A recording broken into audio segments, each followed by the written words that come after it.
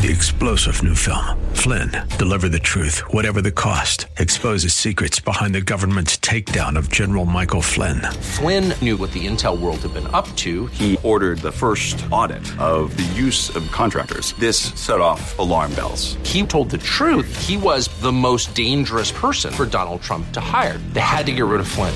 Flynn, Deliver the Truth, Whatever the Cost. Available now. Watch it today. Go to salemnow.com. salemnow.com. This is Carol Platt Liebau of Yankee Institute for townhall.com. When all you have is a hammer, everything looks like a nail. With no new ideas to address poverty in the wake of the pandemic, left-wing politicians are once again calling for tax increases, claiming it's a matter of fairness.